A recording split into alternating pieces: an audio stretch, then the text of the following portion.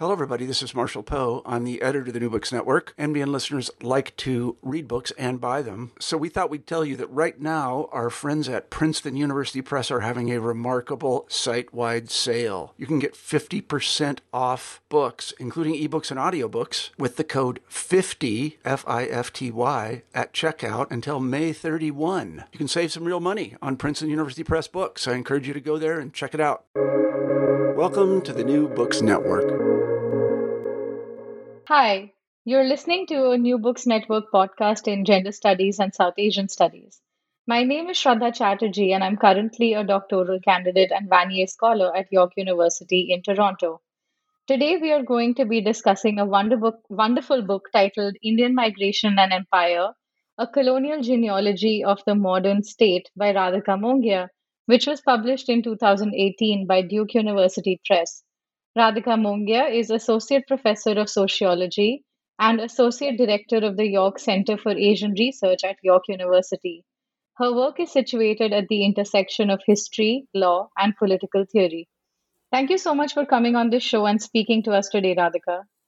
Thank you for inviting me, Shraddha. It's a pleasure to do this. I'd like to begin by asking you my first question. Could you tell us a little bit about your intellectual journey, especially as it leads up to framing of this book? In other words, what made you realize this book needs to be written, and how does that journey frame the book itself? Shraddha, I actually have a very convoluted and unconventional intellectual journey, so I won't subject you to the details of that. But in terms of how I came to write the book, it took shape in serendipitous fashion. So several years ago, I had a series of questions about the passport. Questions like how did it become one of the defining signifiers of citizenship and of national identity? Why was it required for international movement? What was its genesis? So, questions like this. And these questions were somewhere in my mind when I was doing some research on a very different topic at the National Archives of India in New Delhi. And I ran into some communication from 1907 from Wilfrid Laurier, who was in 1907 the Prime Minister of Canada.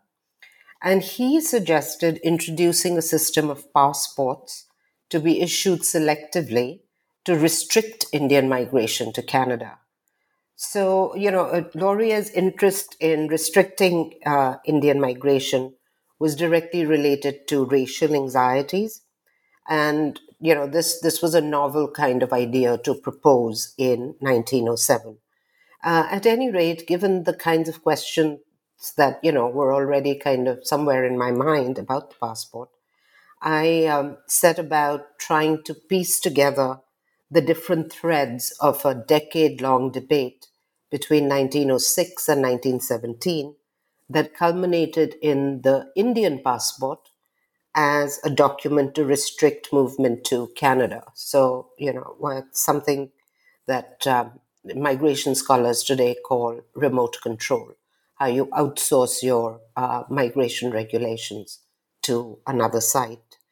But while I was doing, trying to piece together these different threads and why there was a 10-year debate, I realized that the legal components of this raised a host of complicated issues.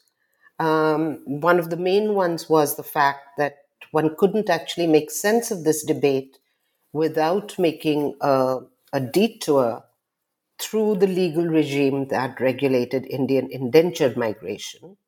And that, in turn, was intimately tied to the British abolition of slavery in 1834.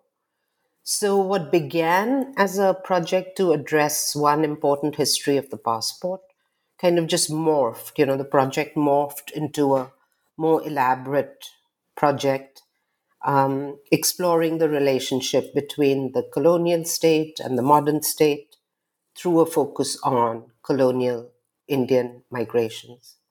So basically, that's kind of the genealogy of the book. And in it, I call it a colonial genealogy of the modern state. And I attend to the place of migration in migration regulation, in charting a shift from a world dominated by empire states to a world dominated by nation states. Thank you for that very succinct kind of summary of the book. And I think you've explained really well how even some of the chapters in the book are organized and how they make sense as they follow one another. So I'd just like to follow up with another question, which is around what you would say the central arguments of your book might be and how the chapters are organized. Sure. Nowadays we think of the state or the system of states. Not think of, let me frame that differently. Nowadays, the state or the system of states has a monopoly over migration control.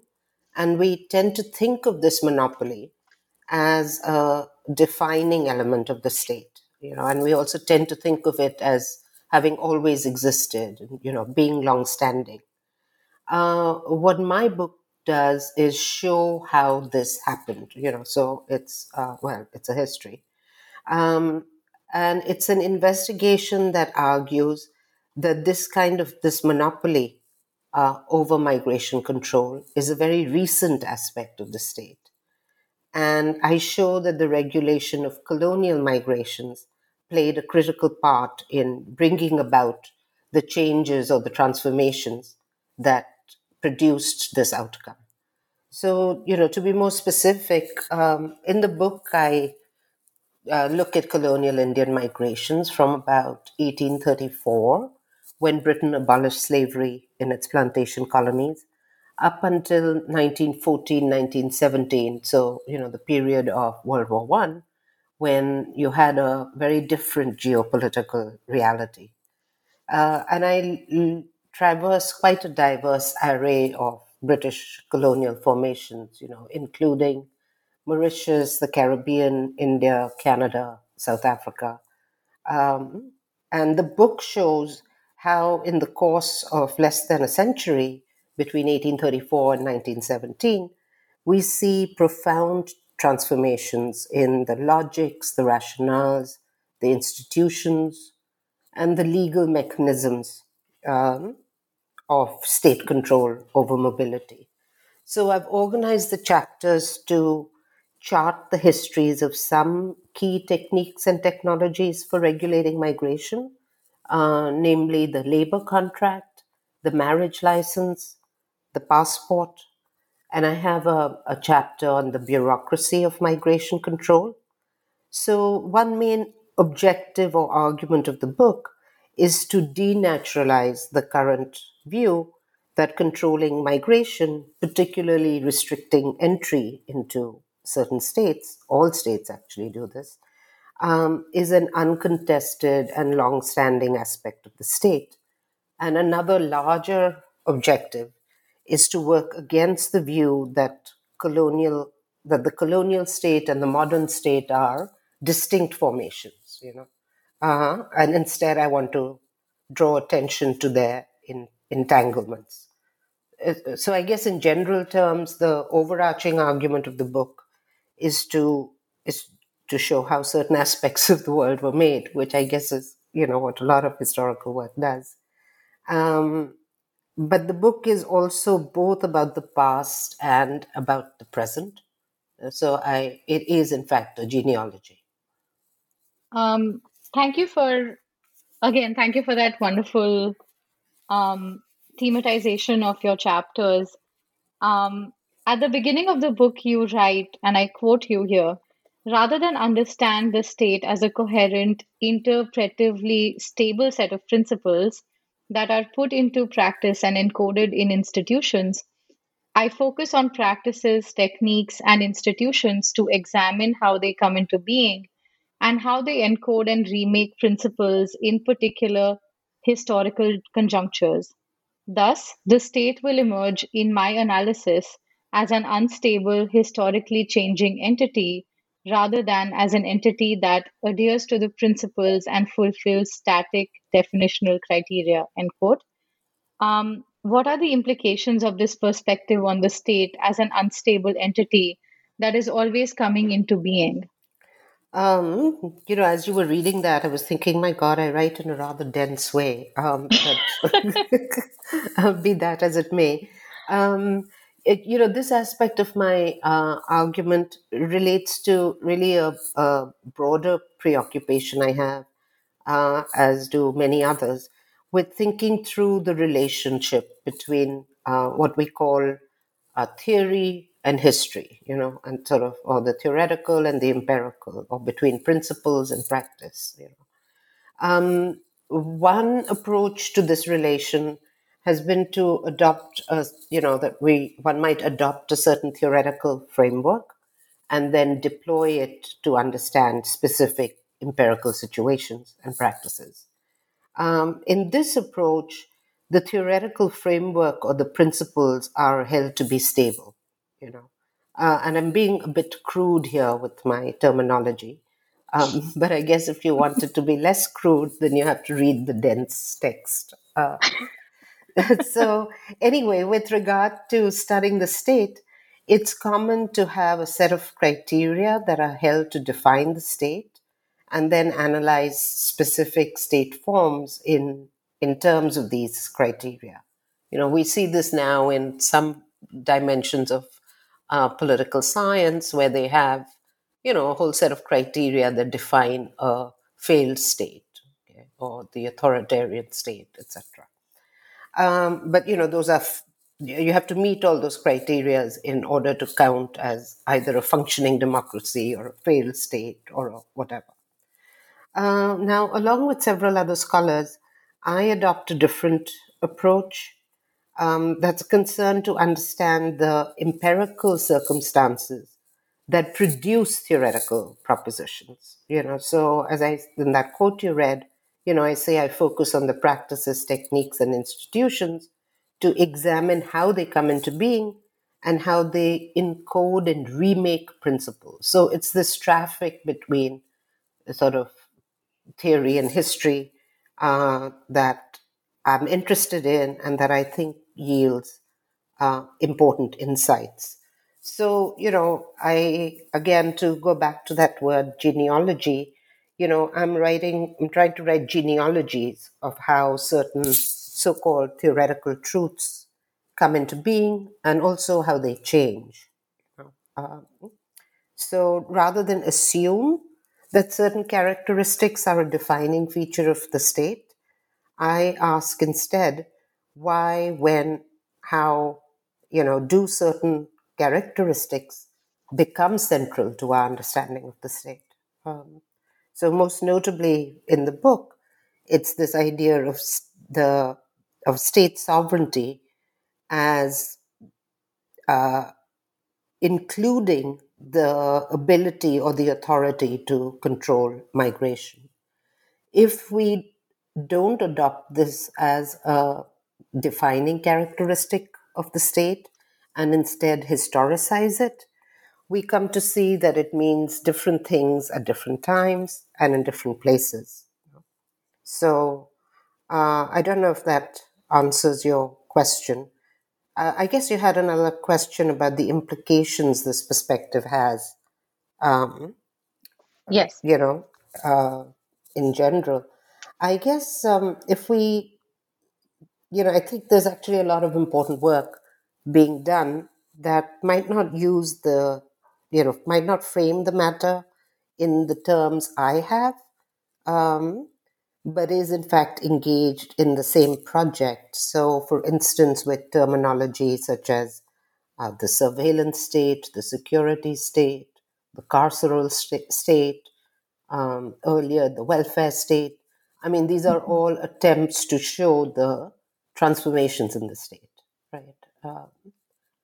So I think, I put it in different terms, but I see it as part of a larger collective project.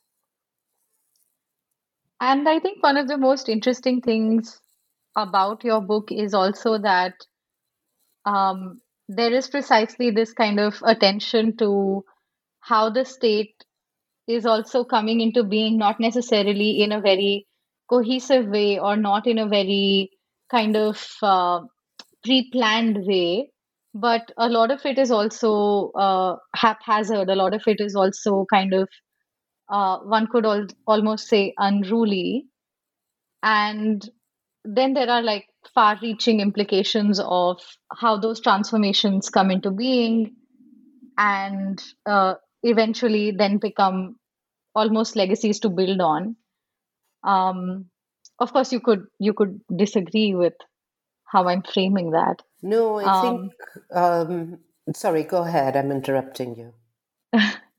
I was just going to move on to asking you another question. So if you I just wanted to wanted to. say that I think I definitely adopt the approach you're attributing to me, so it's not that you have this sort of overarching set of principles and then everything adheres to those principles, but it Mhm, is indeed this haphazard, unruly, um, conjunctural mhm. way that the world is made, you know.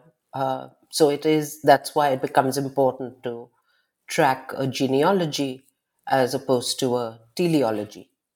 Mhm. Thank you. That really helps actually. That um, last statement was very definitive. Um, and in your book, you demonstrate how migration moves from being governed by what you call the logic of facilitation to being organized through a logic of restriction. And you've already spoken a little bit about that, but could you say something more about that as well? Absolutely, because it is actually quite a central part of the argument I make. In our current world, when we think of migration regulation, we think of controls directed at restriction, at prohibition, and because that is how our world is configured. Uh, because of this, current state of affairs, I think in general, migration scholars have seen the 19th century as a time of minimal migration regulation, particularly of free migration, okay, which is distinct from unfree migration and the transportation of slaves. So, in this general view, um, the scholars are in agreement that the 19th century was a time that adhered to what is called the principle of free movement. And this position, to my mind, is somewhat true, but it's not entirely true. For it's not so much that free migration was unregulated in the 19th century. More so, it is that the regulations that existed were directed at facilitating movement. So, because we tend to think of migration control as restrictive, we don't recognize migration control when it's being facilitated. So, in my book, I explore the regime of Indian indentured migration, that occurred after the British abolition of slavery, as one instance of this regime of facilitation. The overarching impetus for the regulation of indentured labor was, of course, to distinguish it from the slave trade. Uh, so, and to the debates at the time were all about how can this migration be free and not be the slave trade, right? So, in a certain weird way, paradoxical way, the aim of the regulations was to affirm the principle of free movement. I know it's a little bit convoluted to think through, but that is sort of how that is what was happening. So essentially, the state said, we will regulate the migration so that it can be free. Um, at any rate, the regulations surrounding Indian indenture were directed at facilitating, not restricting movement. Uh, so, this is what's happening in the 19th century. In the early 20th century, we see a profound shift. Now the overwhelming concern emanating particularly from white settler colonies was with restricting the movement of negatively racialized people, including Indians. So this required a thorough revamping of the principle of free movement. In fact, it required abandoning the principle of free movement.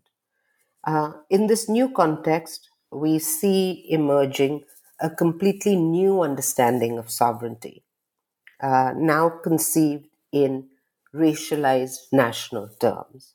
So, this understanding would generate a decisive shift, a complete break from the earlier regime of facilitation, and also it would bring about a decisive shift in terms of that, indenture was regulated as an exceptional instance, um, as an exception to the principle of free movement.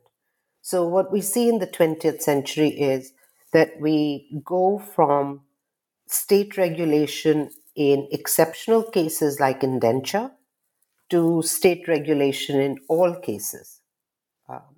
So, and this shift produces our current world of a national state monopoly over migration as an unquestioned element of state sovereignty.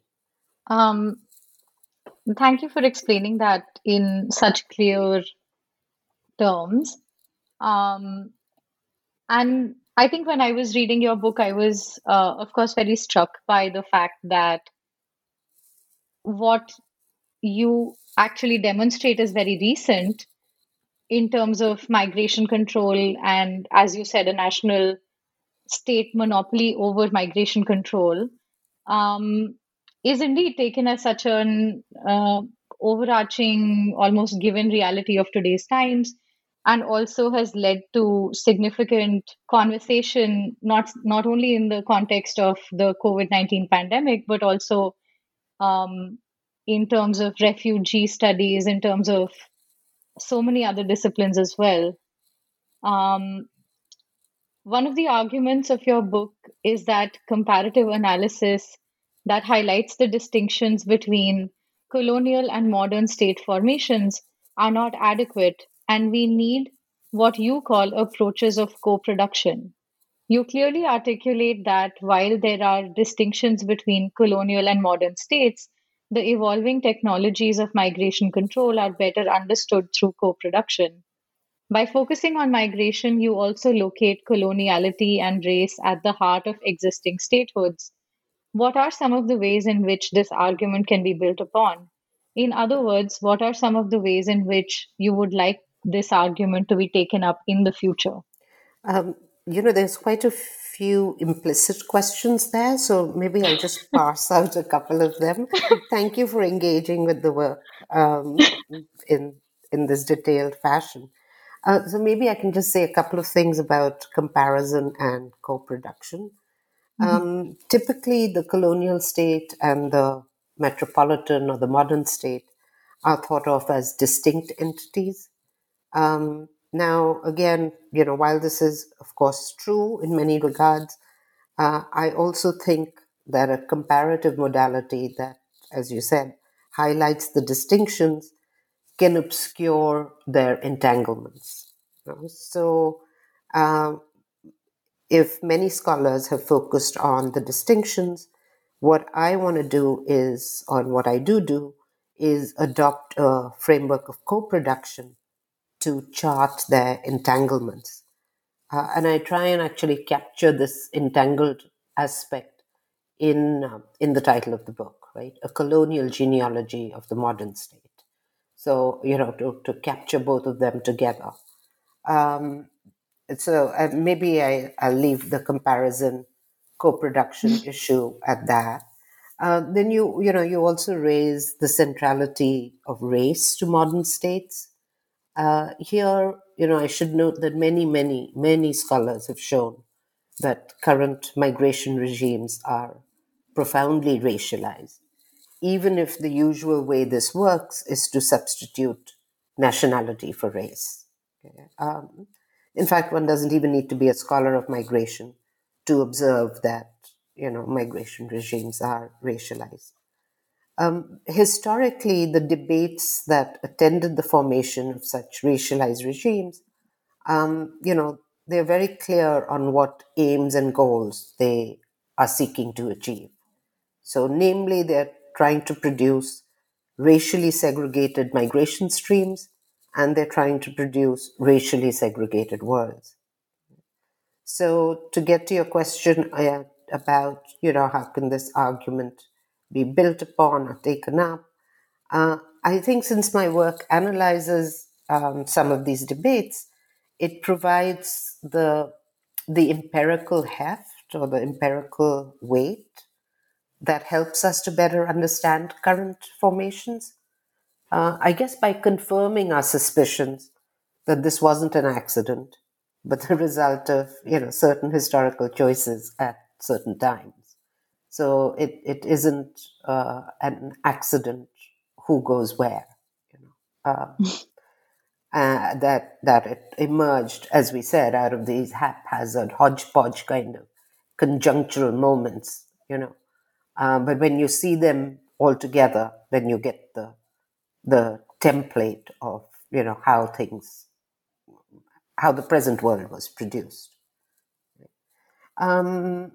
I guess in terms of how the argument could be taken up, it's been the book is fortunately, and I'm very pleased, has got a very diverse readership.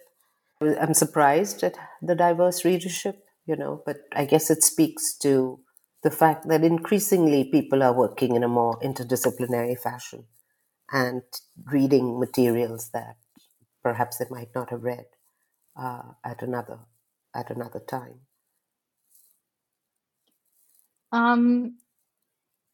I think it's also, I hope you'll allow me to take the liberty to say that one of the ways in which I would also be interested in rereading and engaging with the book again would be simply the question of how, as the understanding of, or the different understandings of what the nation state means or what the state does change, how that also changes notions of citizenship, notions of subjectivity, and so on. And I think that would also be, simply from the perspective of my own work, something very interesting to think through with your work as well.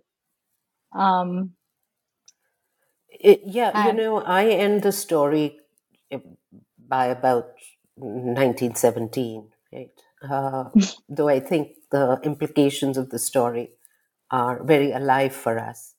However, that doesn't mean that things have, obviously the state is always morphing. And you're Mhm. absolutely right that notions of citizenship, which are completely embroiled in this, you can't think the two things separately, Mhm. are also changing. Um, I'd like to move on to some details of your arguments that you make in a couple of the chapters that I found particularly interesting. For instance, in the first chapter, which you titled The Migration of Quote Unquote Free Labor, you outline how the need for labor in British colonies after the abolition of slavery in 1834 leads to the state supervision of migration from India under a state authorized labor contract. You subject the free labor contract and the notion of freedom to deep scrutiny and argue that the notion of consent becomes a central feature of the contract and of understandings of freedom at this time. Could you elaborate on these arguments a little bit and also talk about what this historicization can offer those of us who are working on consent in present times? Sure, it's an aspect of the argument that I found very interesting to work on. An aspect of the book, rather. In some ways, the question, Shraddha, takes us back to that relationship between theory and history, or theory and the empirical, this time around the notion of freedom. So one of the key questions in the historiography on Indian indenture is to ask if it was free. In fact, it's not just historians who ask this question. It's also the question that descendants of indenture ask among themselves. At any rate, it's an enduring debate in the literature. With different historians taking different positions. The question, in fact, also dominates the very contentious debates at the time. So that's also the question that's preoccupying the folks engaged in it, in the archival material. Now, in order to answer this question, was indenture free or not, we must know what we mean by freedom, or at least we must know what was meant by freedom at the time. So in my work, I found it useful to, pursue a version of the latter inquiry, what was meant by freedom at the time. And this turned out to be a very sort of both interesting but also confounding exploration. What I did was put the archival materials and how they were thinking about freedom and the free labor contract in conversation with scholarship in legal history and legal theory on the free labor contract. In this scholarship, we find that the legal historians and legal theorists have noted that in the 19th century, you see a profound shift with what constitutes a valid contract. Okay, so how one will determine if a contract is valid. And the shift you see is the ascendance of an idea of consent as becoming the most fundamental aspect of a valid contract. And within, again, this scholarship, there's a lot of debate on why this occurred, how this occurred. Was it industrialization? Was it the growth of markets? Was it, coming up with contract law that was more sympathetic to capitalists? All these kinds of reasons have been explored. But oddly, these scholars don't think about British slavery abolition as related to these changes in how we understand the contract, or rather how the 19th century understands the contract. And by my account, the debates over freedom provoked by the abolition of slavery might provide the best explanation for this change, for the change in how consent or voluntariness becomes a chief characteristic of a free labor contract. And as this becomes the chief characteristic, other elements of a contract, okay, which regard things like notions of fairness, or what legally is called equality in exchange, or notions of was there mistake, fraud, duress. All these things are part of how you determine validity of contracts. All these other elements become minor elements. And by my account, this abolition might provide the best explanation for the changes in contract in the 19th century and how a metaphysical notion of consent becomes the chief attribute of a valid contract, or the chief requirement, not attribute, chief requirement of a valid contract. So, to get to the more archival stuff, or the empirical information, within this recalibrated understanding of freedom, for almost a century, we see no changes to the terms of the contracts that Indian indentured labor signed, okay, including wages, for almost a century. Because the most important part of the contract was so-called consent. Okay?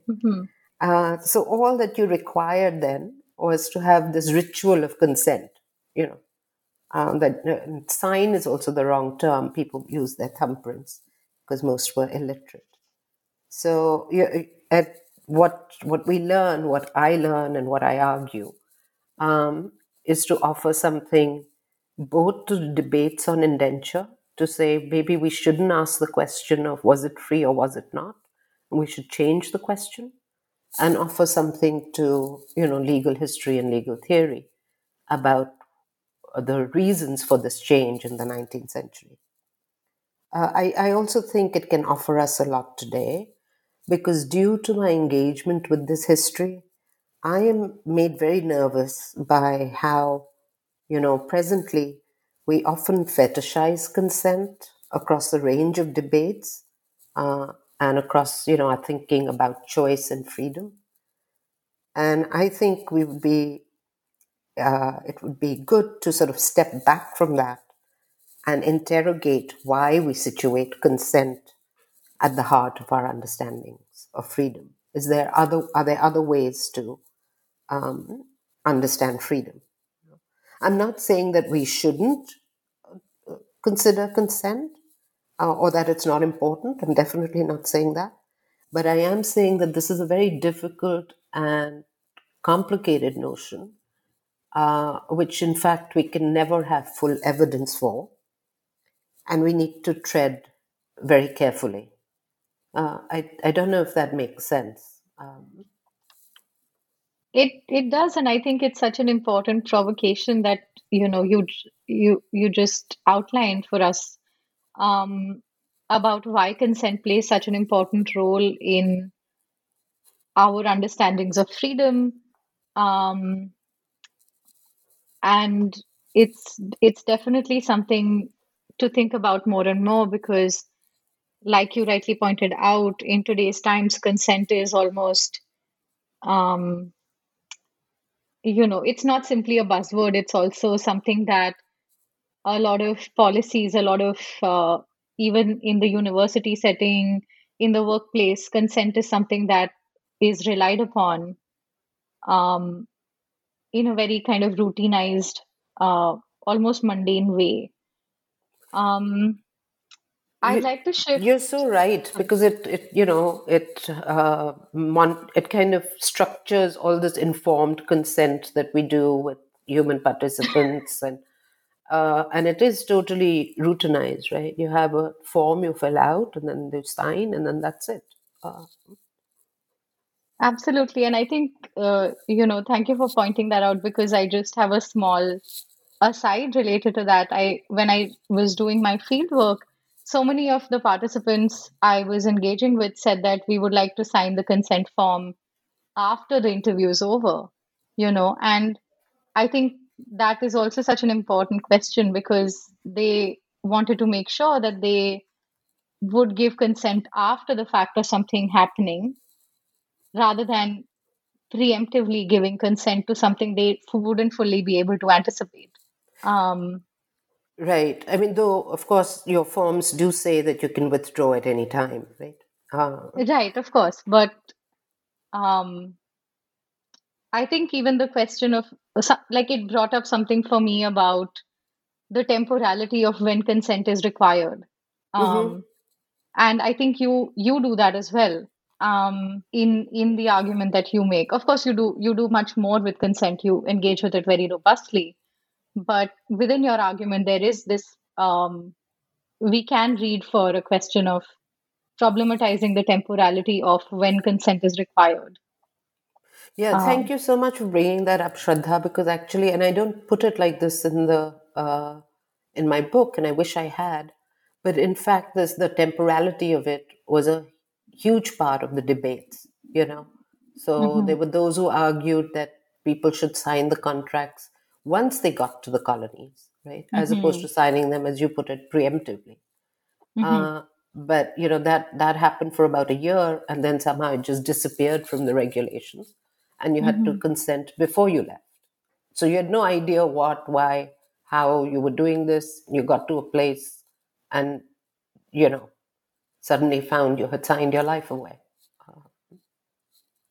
Exactly, and I think that's what um, I think similar practices continue today, of course, with maybe different implications. Um, but uh, but very much with the same organizing principles. And I think that also plays such a big part in tokenizing the role of consent. Right. Um, but anyway, now I'd like to ask you a question about perhaps what is your most widely read chapter, and based on what you said, perhaps the first thing that you might have worked on, which is a history of the passport. Um, in this chapter, you outline how the passport emerges as a technology to control the, I quote, free migration of Indians to Canada in the early 1900s, and how the passport is embraced when it is tied to logics of nationalism and national identity, which is essentially a foil for not naming racial difference as the real reason for these barriers in migration to emerge. Could you elaborate on this a little bit and perhaps share with us how you see these arguments play out in the current context, specifically with the rise of conversations around vaccine passports, for example? Again, I'm going to do the of how we think nowadays and the past kind of, because that is in fact the whole point of the book. Mhm, So nowadays, of course, we think of the passport as a necessary document for international mobility, and it's mhm, completely naturalized, mundane, thought to be a neutral aspect of migration. Right? Everyone has a passport, and in fact, all passports look pretty much the same, mhm, and increasingly need to have the same kind of information, need to have certain security protocols, etc. mhm, But the passport system, despite its near standardization now, did not emerge full blown into a world of nation states. Okay? So it has a piecemeal, counterintuitive genealogy, and there are actually multiple histories of the passport that one could chart. The one I chart in my book is a really complicated, labyrinthine story, which covers a 10-year debate, as I mentioned earlier, between the governments of Canada, India, and the Colonial Office in London. So, this triangulated debate. On the Canadian request, um, saying, is it possible to restrict Indian migration to Canada via the introduction of a system of passports? Now, what they're calling passports is more like what we think of as a visa today. So, only a set number would be issued. Not everyone could get a passport. Now, I'd mentioned earlier that the regulation of Indian indenture was an exception to the principle of free movement. What this meant was that, in fact, the bulk of Indian migration in the 19th and early 20th century happened outside state supervision. Loads of people moved without any, involvement from the state. Um, so, given this context, for 10 years, the response of the Indian government, the government of British India, and of the imperial authorities in London to Canada was to say it's not possible. Okay, because in order to do this, we would need to introduce fresh legislation, uh, and if we did that, the already growing anti-colonial sentiment will just reach a boiling point. So we can't do this. All this would change in 1914 with the arrival of the ship called the Komagata Maru in Vancouver. And I show how the arrival of this ship, where the Indian passengers were not allowed to disembark, a complicated legal battle ensued for 2 months. Um, and I'm leaving out, of course, the bulk of the argument. But again, it's very complicated. It's very interesting, though. It's also there are moments of it that are quite funny. So if anyone wants, to read it, I'd encourage you to read this chapter. Um, so what the Kamagata Maru provoked was radical changes in the very rationales of migration regimes. In a nutshell, what it produced was a change in regulating migration in exceptional cases like indenture to regulating it in all cases. The point I'd made earlier. So basically, from a regime of facilitation to a regime of restriction. The most important aspect, that was introduced into migration regimes at this time was a notion of nationality. And nationality did the work of racial sorting. So basically, instead of discriminating on the basis of race, now the discrimination was disguised as all nationalities and all nation states have the right to do this. And since everyone has a nationality and all nationalities are equivalent, there is in fact no discrimination going on here. So this is what happens. It begins to happen in the late 19th century with regard to some other sites, but it really becomes dominant or emerges very robustly in the early 20th century around World War One, where you can also then mobilize, discourses of national security. So a whole slew of things kind of conspire to come together to produce this outcome. I could go into a lot of details on the voyage of the Kamagata Maru, and in addition to my work, there's a lot of excellent work on this issue and on this event. To get back to your question about vaccine passports, or not get back, but to respond to it, the danger of these schemes is that while they're introduced to address so-called exceptional circumstances, once introduced, it's very easy for them to become generalized. And we should keep in mind that regulations around health have a very long history in migration control. In fact, medical grounds were some of the first modalities for regulating migration, not only around physical disease, but also around ideas of, sanity, insanity, or what we call idiots were not allowed, etc. And they remain a critical aspect of migration regimes. For instance, Canada requires a rigorous health exam for anyone seeking to become a permanent resident and then a citizen. So, with vaccine passports, I think we should learn some historical lessons. So, what can and likely will happen is the expansion of medical grounds for immigration and for other kinds of mobility, including tourists or students who are subjected currently to less of this. I guess, what we should note here that, again, while the vaccine passport might seem neutral, right? That you just take if you get the vaccine, then you can come. The main issue here, of course, is that the world is arranged in such a way as to deny access to the vaccine to a majority of the world's people, and then simultaneously demand you should have a vaccine.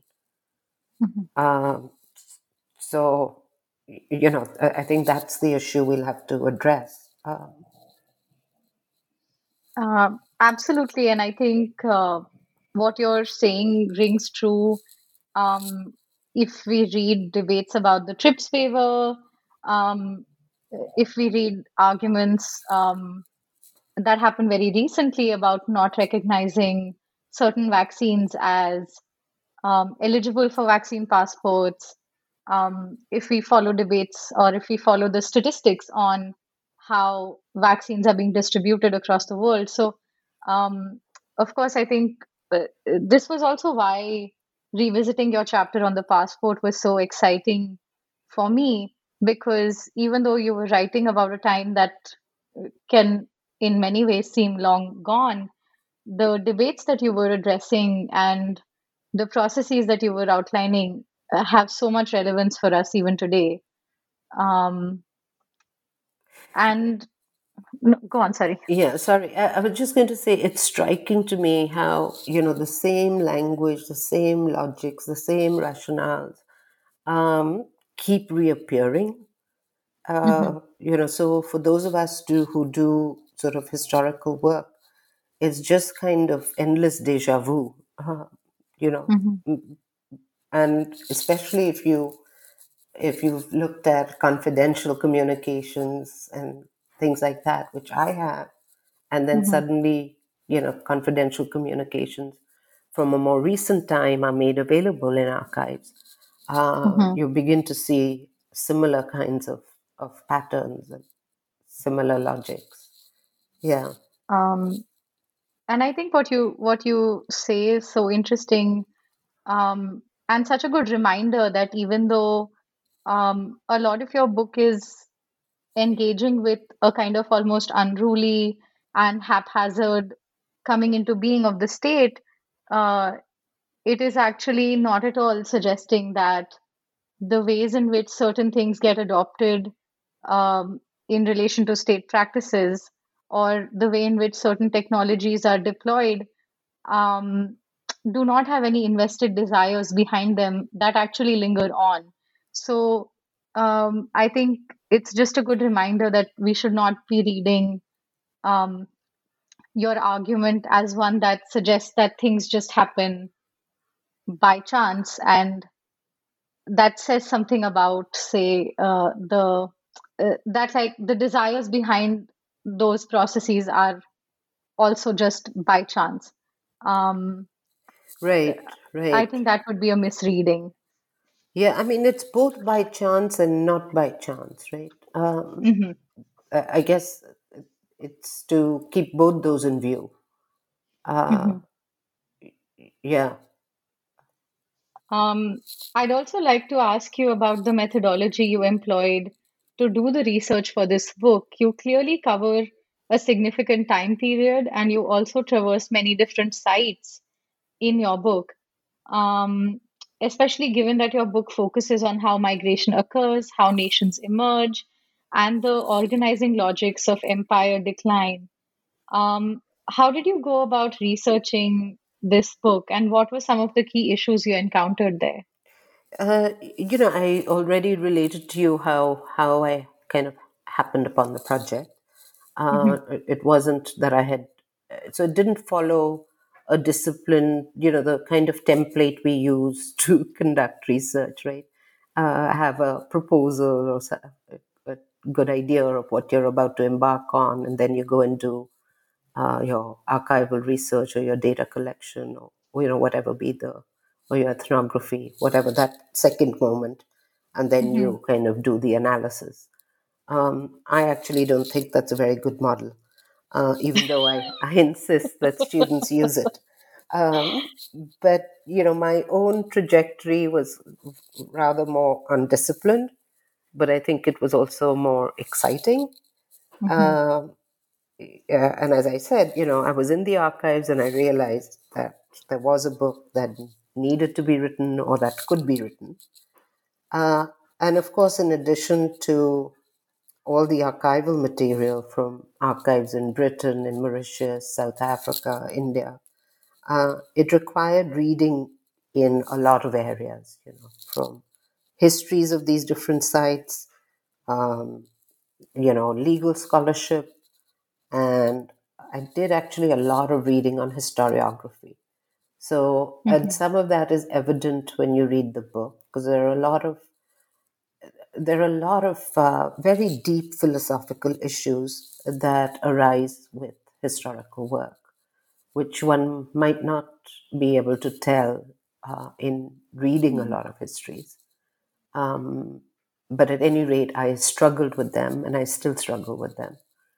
So that might have been one of the, kind of issues I encountered was uh, really, and I have anyway a tendency to sort of get very theoretical in my thinking, even if I try and write clearly. So I'm not, I don't favor jargon, Hmm. but I like to think deeply. Um, so that I think would be one of the issues that I encountered. Just a humongous amount of reading and thinking, which was also what made it also fun and enriching. Uh, yeah. Um, And the book is certainly, I would say, one of the most carefully written books that I've encountered in a long time. And I think that also speaks to your larger scholarship. It's very careful. Um, it's also very rigorous, and it's uh, again, if I might have the liberty to say this, I think it's very intentional as well. So it was an absolute pleasure to engage with your book and not just take lessons on what you were writing and the arguments you were making, but also lessons in how scholarship should be or can be. Thank you. That's very kind of you to say. I'm very, very flattered and very pleased. Thank you very much. It was my pleasure. But finally, I'd like to ask you, and perhaps this will be the last question. Um, what what are you looking forward to working on next, and how are you conceptualizing some of your upcoming research? My new work is, I'm going to keep this brief because I see we might be running out of time. It's moving in two directions. So first, I'm working on something that you alluded to earlier. Current transformations in citizenship and refugee regimes. I know you work on South Asia and India, and that's what I'm concerned with too. And as you know, we have the twin measures of what is called the National Register of Citizens, which is Mhm, going to document each and every citizen of India, and the twin measure of legislation passed in December 2019 called the mhm, Citizenship Amendment Act that changes the criteria by which people can become or introduces fresh criteria for mhm, citizenship. Again, we could speak about both these issues, for quite a while, but mhm, I'll just leave it there in terms of your listeners. And the other direction that my work is also going in is actually exploring further the connections between the regulation of free and unfree migration. So, linking up in particular, the connections that we might be able to chart between late 18th and early 19th century mhm, habeas corpus cases, they're called, with respect to slaves and what resources they might offer us for thinking about present refugee law. mhm. And I've begun to do some of this in a short piece that's coming out, I think, next month uh, in in a journal called Cultural Dynamics. And the other work also I'm just finishing up something on. I guess lastly, in one part of my head, I do have a book that would investigate consent. And as Mhm. you know, that would be a very, very long conversation to get into what might go into it. Uh, so those are three kinds of things that uh, that I simultaneously have jostling in my head. Um, and all of those sound exciting, and I would be very interested in finding out if the three projects merge in some ways in the future. Um, and those intersections would be very, very exciting as well. Um, Thank you for this very fascinating and informative conversation today, Radhika. Thank you. Thanks, Shraddha. This was very fun. Thank you for inviting me. Um, it has genuinely been my pleasure. And for our audience, Indian Migration and Empire is available through Duke University Press and has a South Asian reprint with permanent black press as well. Of course, the book is available also on Amazon in case we want to fund Jeff Bezos's space flights even more. But we hope you will enjoy the book and thank you for listening.